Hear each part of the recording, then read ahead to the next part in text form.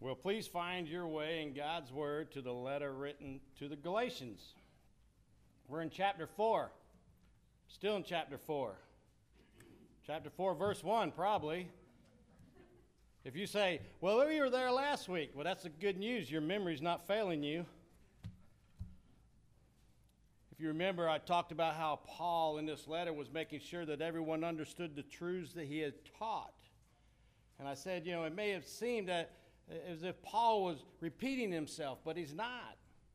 He was showing that what he had taught them while he was with them was the absolute truth.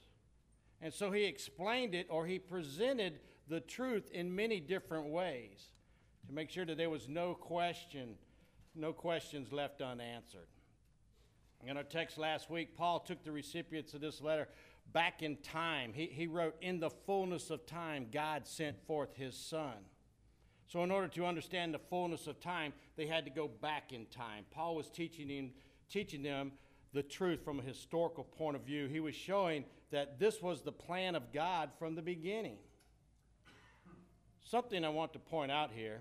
When Scripture says in the fullness of time, Paul was not talking about it was the perfect time for the Messiah to come, meaning the conditions on this earth were perfect and ready for the Messiah to come.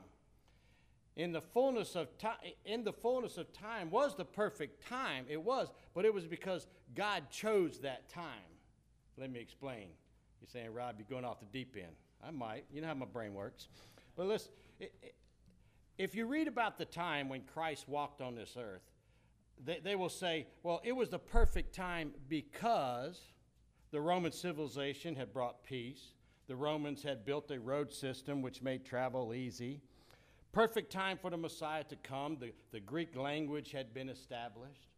And all these things were good, but they were not the reason that it was the perfect time, even though God used that. Think about this. If you were Mary, riding on a donkey while 9 months pregnant, probably was not thinking this is the perfect time. Perfect time may have been an ambulance with independent suspension carrying her. You tracking with me? But this is how we think because we live in a different time. So some might be thinking if Christ had wanted to come to earth at a perfect time, it would be now. He has the internet. He could sit in Jerusalem and reach the whole world. That would be the perfect time. A lot easier to share the gospel. We have cars that have 520 horsepower. You could put 5 disciples in there and get to Damascus in no time. We can learn many languages, as many languages as you want and never leave the house. Easier to communicate. Listen, the point I'm making is God does not operate on man's time. In the fullness of time, that is God's timing, he sent his Son. Because God chose that time, it made it the perfect time to send his Son. That should give us comfort. That should give us hope, because that tells us that our perfect, holy, glorious, gracious God is in full control of everything. And everything, everything is operating on his timetable. And his actions and timing are perfect. So never doubt God and his timing. A lot of times you hear people say, I wish he'd come back now. Why doesn't Jesus come back now? Just trust. He knows what he's doing. He's God. He's got it. In the fullness of time, the gospel came to a little town of Bethlehem. And the message of God and salvation has reached a little town in America called Youngsville some 2,000 years later. A perfect plan carried out at a perfect time. Amen? There's going to be another fullness of time. That's when Christ will return. And that will be in God's perfect chosen time. There's nothing man has to do to make it, quote, the perfect time for God's return. There's no roads that need to be built. There are no languages that have to be learned. In Paul's letter, he wrote as if Jesus could come back at any moment, and he can. So we have to do a self-examination. Are we looking forward to that perfect moment? Because it's coming. Are we looking forward to the return of Christ? Are you ready? Or do you think man has to do something, that man has to prepare the way for the Lord? Doesn't have to happen. I want to tell you, you better get ready, because nothing has to happen in order for Jesus to come back. In your heart, ask yourself, are you excited about the return of Christ? Or are you in fear? If you're in fear of his return, let's talk. Let's talk right now. We'll go outside. Pastor Ryan, Pastor Jared, they can take my notes. That's how important it is. That's how important that decision is. Are you in fear of God, or are you excited about his return? We should be looking forward to the moment when we see Christ and we will be like him. That should excite us. So there is another fullness of time, moment coming, and it can happen at any moment. And when it does, it will be the perfect time. Amen? Now, back to our text. We're going to put that rabbit back in the hat. I used to say shoot that rabbit, but the kids didn't like that. So we're going to put that bunny back in the hat. All right? Back to our text. We have seen that the Jewish believers were told that they were no longer under the law, no longer a slave to the law. The Gentile believers were never under the law. They have been told that they do not have to keep the law to become part of the family of God. They were, like all believers, brought into the family of God by what Christ had done and by faith. That's our identifier. Because of the victory in Christ, no one was a slave to the law, and most of all, no one is a slave to sin. Everyone has been set free. Meaning any person who has put their faith in Christ is no longer under the power of sin. Sin does not control us anymore. We all have been set free and have become sons of God, as we saw last week. We are one big happy family, right? Yep. Thank you. Thank you. And we're going to look at what it actually means to be a son of God or an heir to God. And as we do this, we will see the work of the Holy Spirit and praise him with all our hearts, minds, souls, and strength. So I look back. We're going to read through this again. You're going to say, we just read that. Good. We'll read it again. Verse 23, chapter 3. Now before faith came, we were held captive under the law, imprisoned until the coming faith would be revealed. So then the law was our guardian until Christ came, in order that we might be justified by faith. But now that faith has come, we are no longer under a guardian. For in Christ Jesus, you are all sons of God through faith. That's a big deal. When Christ came, it changed everything. In the fullness of time, when Christ came, it changed everything. Let's continue chapter 4, verse 1. I mean that the heir, as long as he is a child, is no different from a slave, though he is the owner of everything. But he is under guardians and managers until the date set by his father. In the same way, we also, when we were children, we were enslaved to the elementary principles of the world. But when the fullness of time had come, God sent forth his Son, born of a woman, born under the law, to redeem those who were under the law, so that we might receive adoption as sons. And because you are sons, God has sent the Spirit of his Son into our hearts, crying, Abba, Father. So you are no longer a slave, but a son. And if a son, then the heir through God. Then an heir through God. I want to show the contrast between someone who's enslaved and someone who had become sons and daughters of God. In Judaism is a slave to the law, and it was physical, it was external, and temporal. Christianity, one who is now a son of God, is spiritual, internal, and permanent. Servants have masters, while sons and daughters have fathers. Servants obey out of law and fear, while sons and daughters obey out of liberty and love. Servants have no inheritance, while sons and daughters can expect to inherit it all. That's a big change. Everything changed in the fullness of time. All believers have been adopted into the family of God. We are of the kingdom of God. We are sons, that is, children of God. We have an intimate relationship with God. I love reading verse 6, because you are sons. God has sent the Spirit of His Son into our hearts, crying, Abba, Father. Because of the Spirit that now dwells in us, we call the Father Abba, which means daddy. It makes it personal now.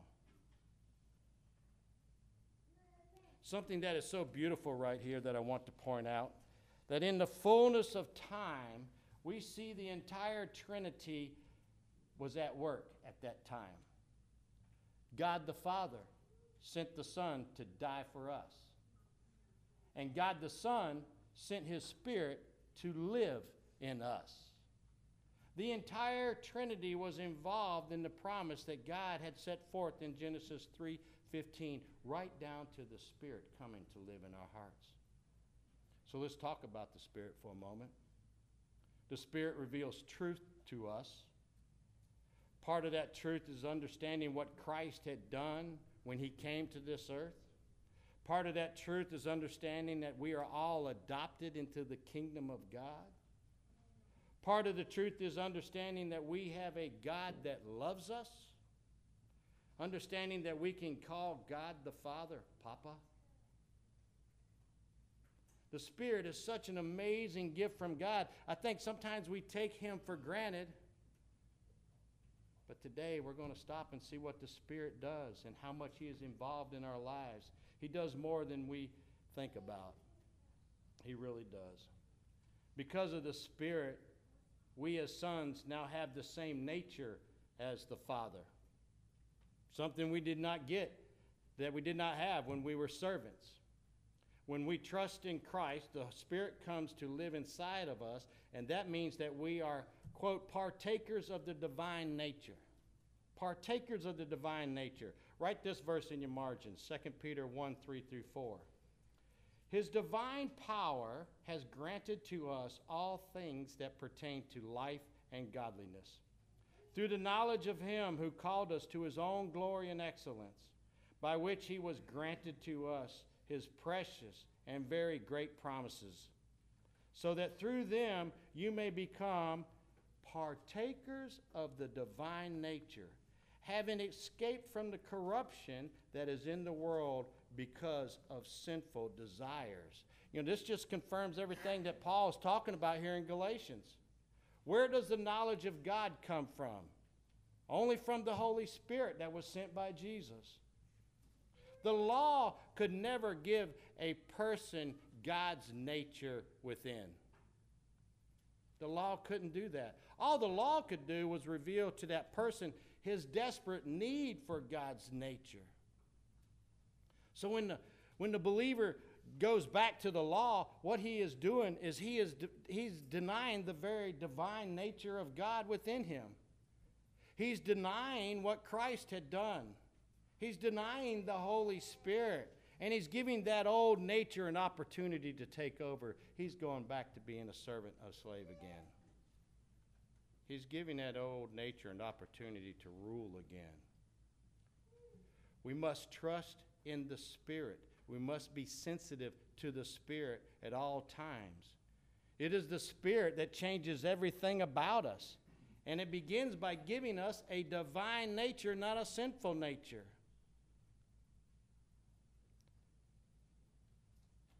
The Son obeys out of love, while the servant obeys out of fear.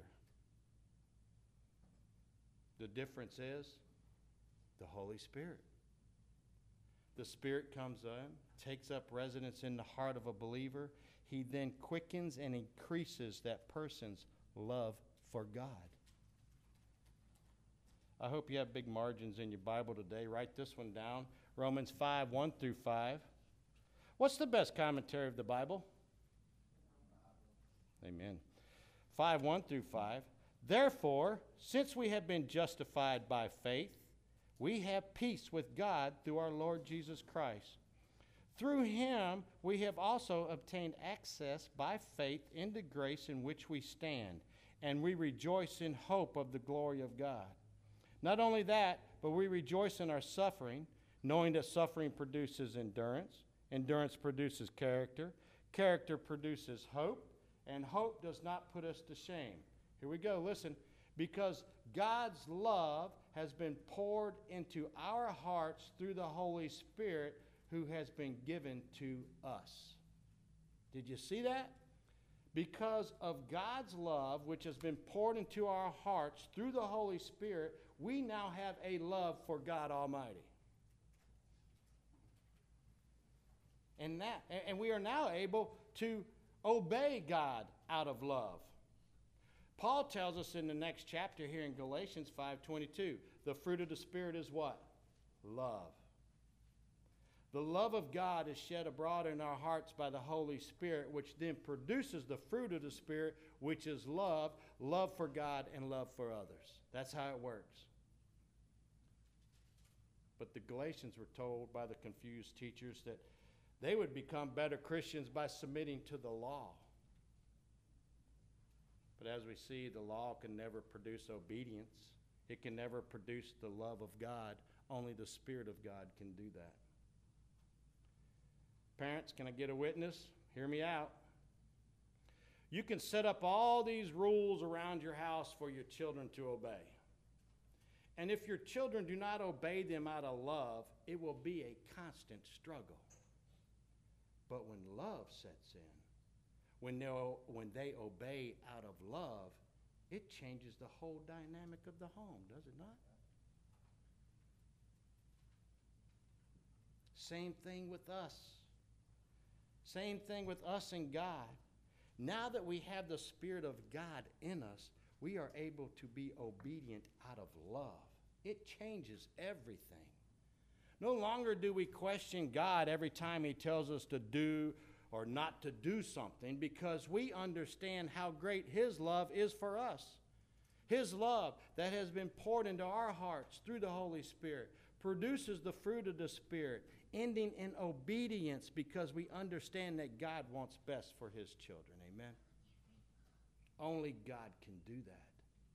Only the Spirit can do that. And that's why Jesus says in John 14:15, if you love me, you will keep my commands. If you love me, you will do what I have told you to do. The sons of God obeys out of love, while the servant obeys out of fear. The sons of God also have a future where the servant does not. As sons of God, we are promised a future because of the Spirit in us. We know that there is more to come. We don't just live, collect toys, and die. We know in our hearts there's more to come. Write this verse in your margins there by the word adoption, Romans 8:19 through 15. For the creation waits with eager longing for the revealing of the sons of God. For the creation was subjected to futility, not willingly, but because of Him who subjected it, in hope that the creation itself would be set free from its bondage to corruption and obtain the freedom of the glory of the children of God. For we know that the whole creation has been groaning together in the pains of childbirth until now. And not only the creation, but we ourselves, who have the first fruits of the Spirit, groan inwardly as we wait eagerly for adoption as sons, the redemption of our bodies. For in this hope we are saved. Now hope that is seen is not hope, for who hopes for what he sees? But if we hope for what we do not see, we wait for it with patience. And we talked about last week about us becoming the children of God, being adopted in to the family of God. But we know there's more. We know there's more. There's a future for the adopted children of God. We have the Spirit in us, and that's why we groan where? We groan inwardly. Our heart aches as we wait eagerly, but we wait patiently for the redemption of our bodies. Oh, what a day that will be. Amen. Thank you. Listen, not that it's going to be a glorious day just because these bodies get old and worn out and we get a new one. That's a great reward. I can't wait for that day. I was wondering what I'd do. What's the first thing I'd do with a glorified body? We won't go there. Listen, but when Christ returns, not only will we have a glorified body, but the scripture tells us that at that moment we shall be like him. 1 John 3. That right there is what the ones who love God are looking so forward to. We will be like him. That's the blessing. That's the blessing. A resurrected, glorified body is just gravy on that biscuit. The blessing is being with him and being like him. As sons and daughters of God, we know there is a future. We know that this is not all there is to life. We know that there's life after death. And that's why we groan inwardly. That's where the Spirit is. He is in us, guiding and directing us to the future resurrection.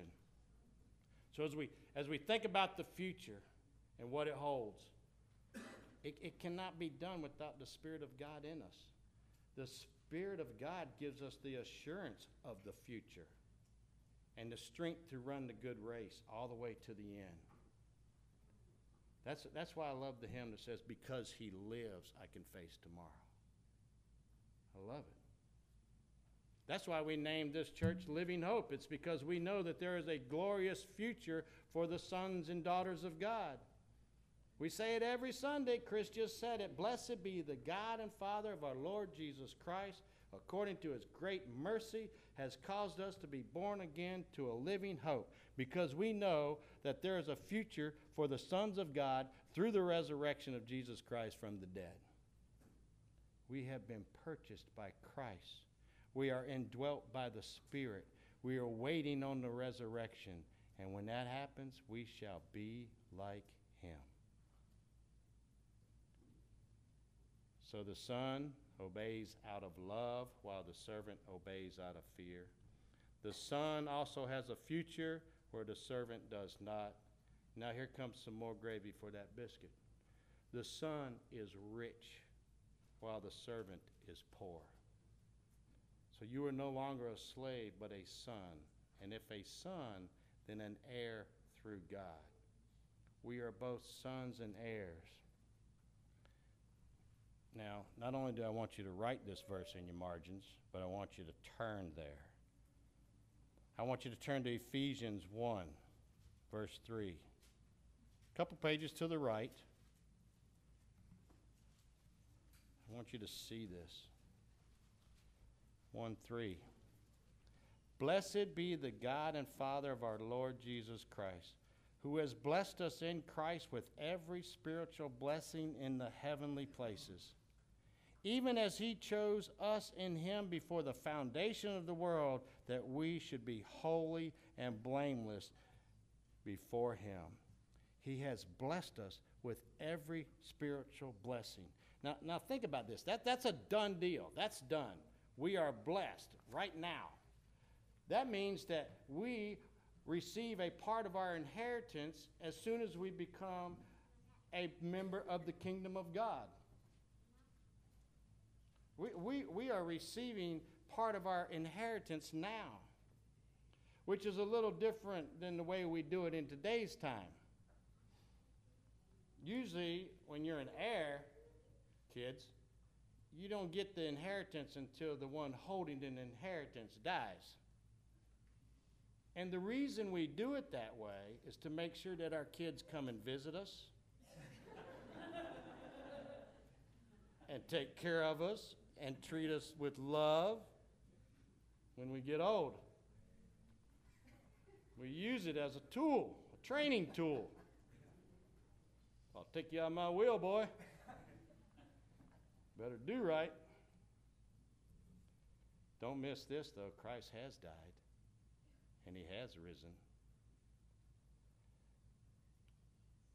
But because of the death and resurrection and victory of Jesus, we are able to begin drawing on our inheritance right now. Is that not amazing? We're blessed with every spiritual blessing in the heavenly places. We don't have to wait. As heirs, we are already receiving part of our inheritance. In love, look at verse 5. Look at these precious words. In love, he predestined us for adoption to himself as sons through Jesus Christ, according to the purpose of his will, to the praise of his glorious grace, with which he has blessed us in the beloved. In him we have redemption through his blood. We have the forgiveness of our trespasses according to the riches of his grace, which he has lavished upon us in all wisdom and insight, making known to us the mystery of his will according to his purpose, which he set forth in Christ. As a plan, look at it, verse 10, as a plan for the fullness of time to unite all things in him, things in heaven and things on earth.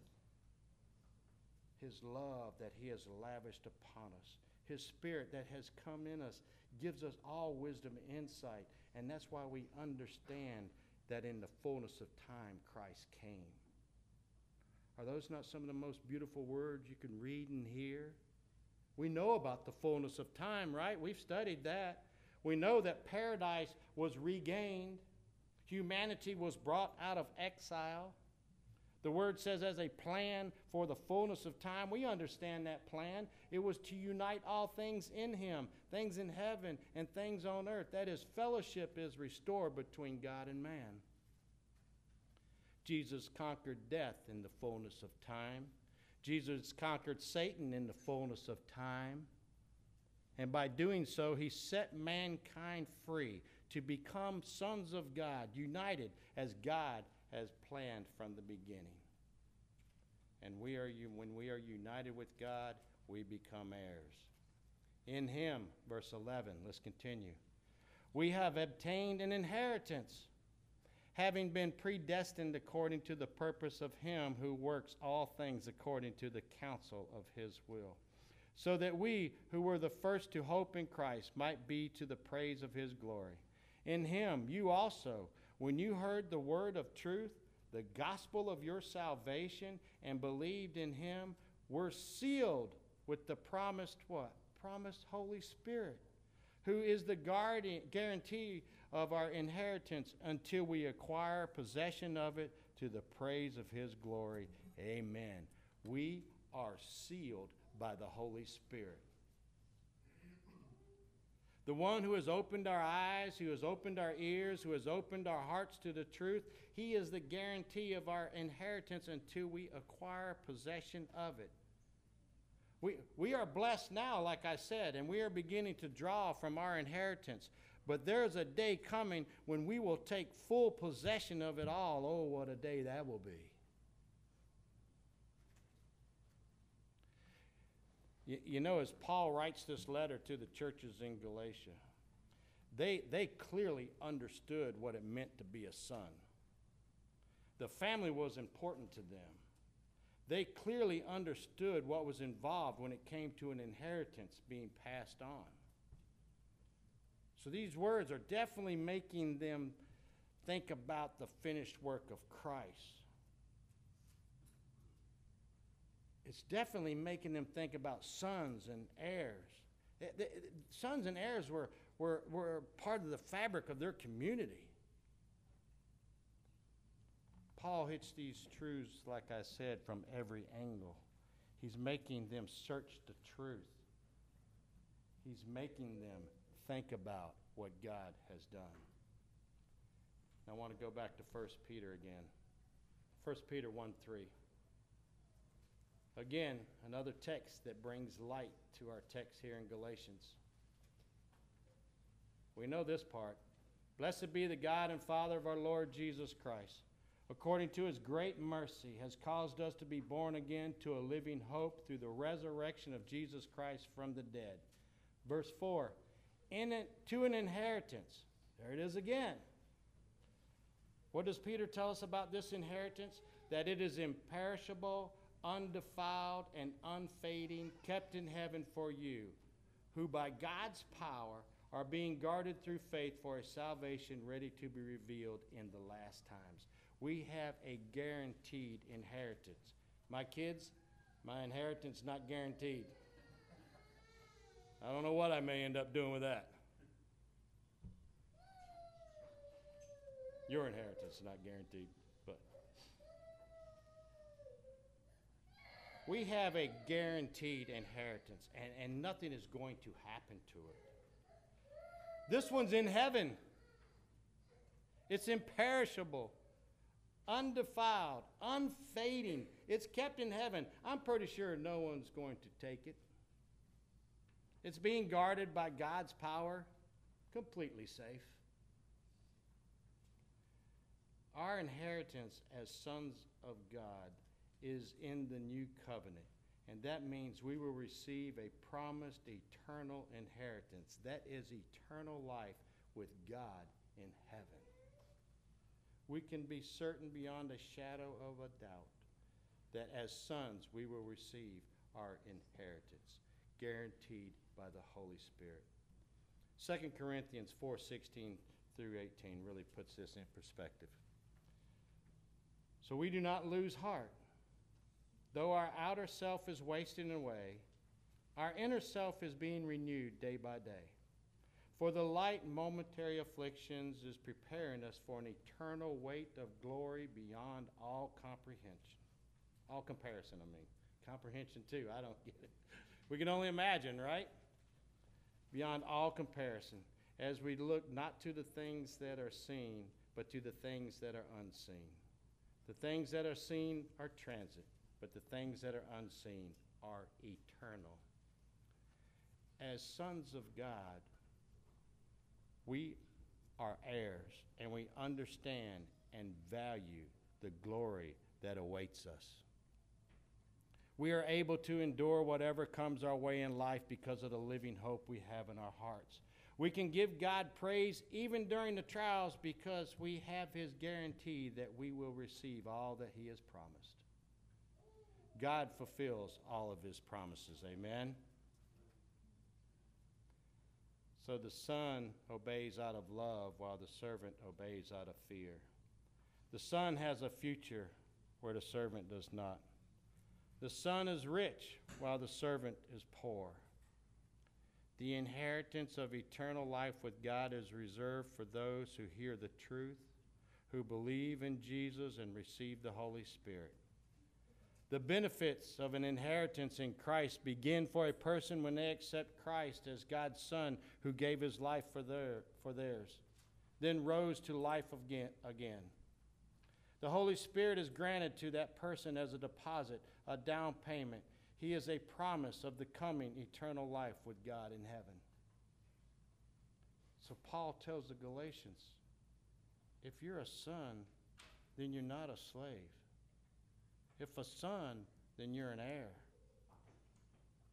Paul taught the Galatians the truth that Jesus came to set us free. To go back to the law is to undo the very work of Christ on the cross.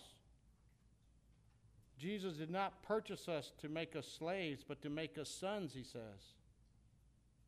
The Galatians were giving up the power of the gospel for the weakness of the law. They were giving up the wealth of the gospel for the poverty of the law. No wonder Paul weeps over these believers as he sees them abandon liberty for bondage. They abandoned power for weakness, abandoned wealth for poverty. Under the law, the Jews were mere children, it says, but under grace, the believer is a son of God with an adult standing in God's family. And to his family, God gives a brief but beautiful description of our inheritance. Revelation 21:4. He will wipe away every tear from their eyes. There will be no more death or mourning or crying or pain, for the old order of things have passed away. God and man will dwell together. Everything will be made new. The bejeweled city, the New Jerusalem, will be our residence. The river of life will run from God's throne. The healing tree of life with 12 kinds of fruit will grow there too. There will be no night there, because the eternal light of the Lamb of God will fill the new heaven and the new earth and shine upon all the heirs of God. That's why we're able to sing, turn your eyes upon Jesus, and the things of this world will grow strangely dim. Everything changed in the fullness of time. Everything changed when God sent his Son.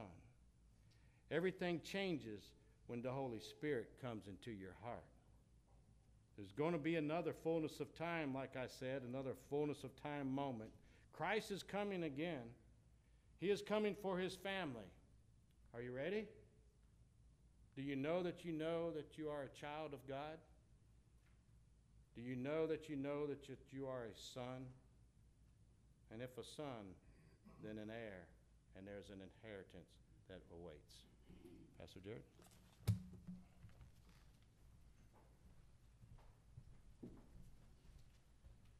We're going to observe the Lord's Supper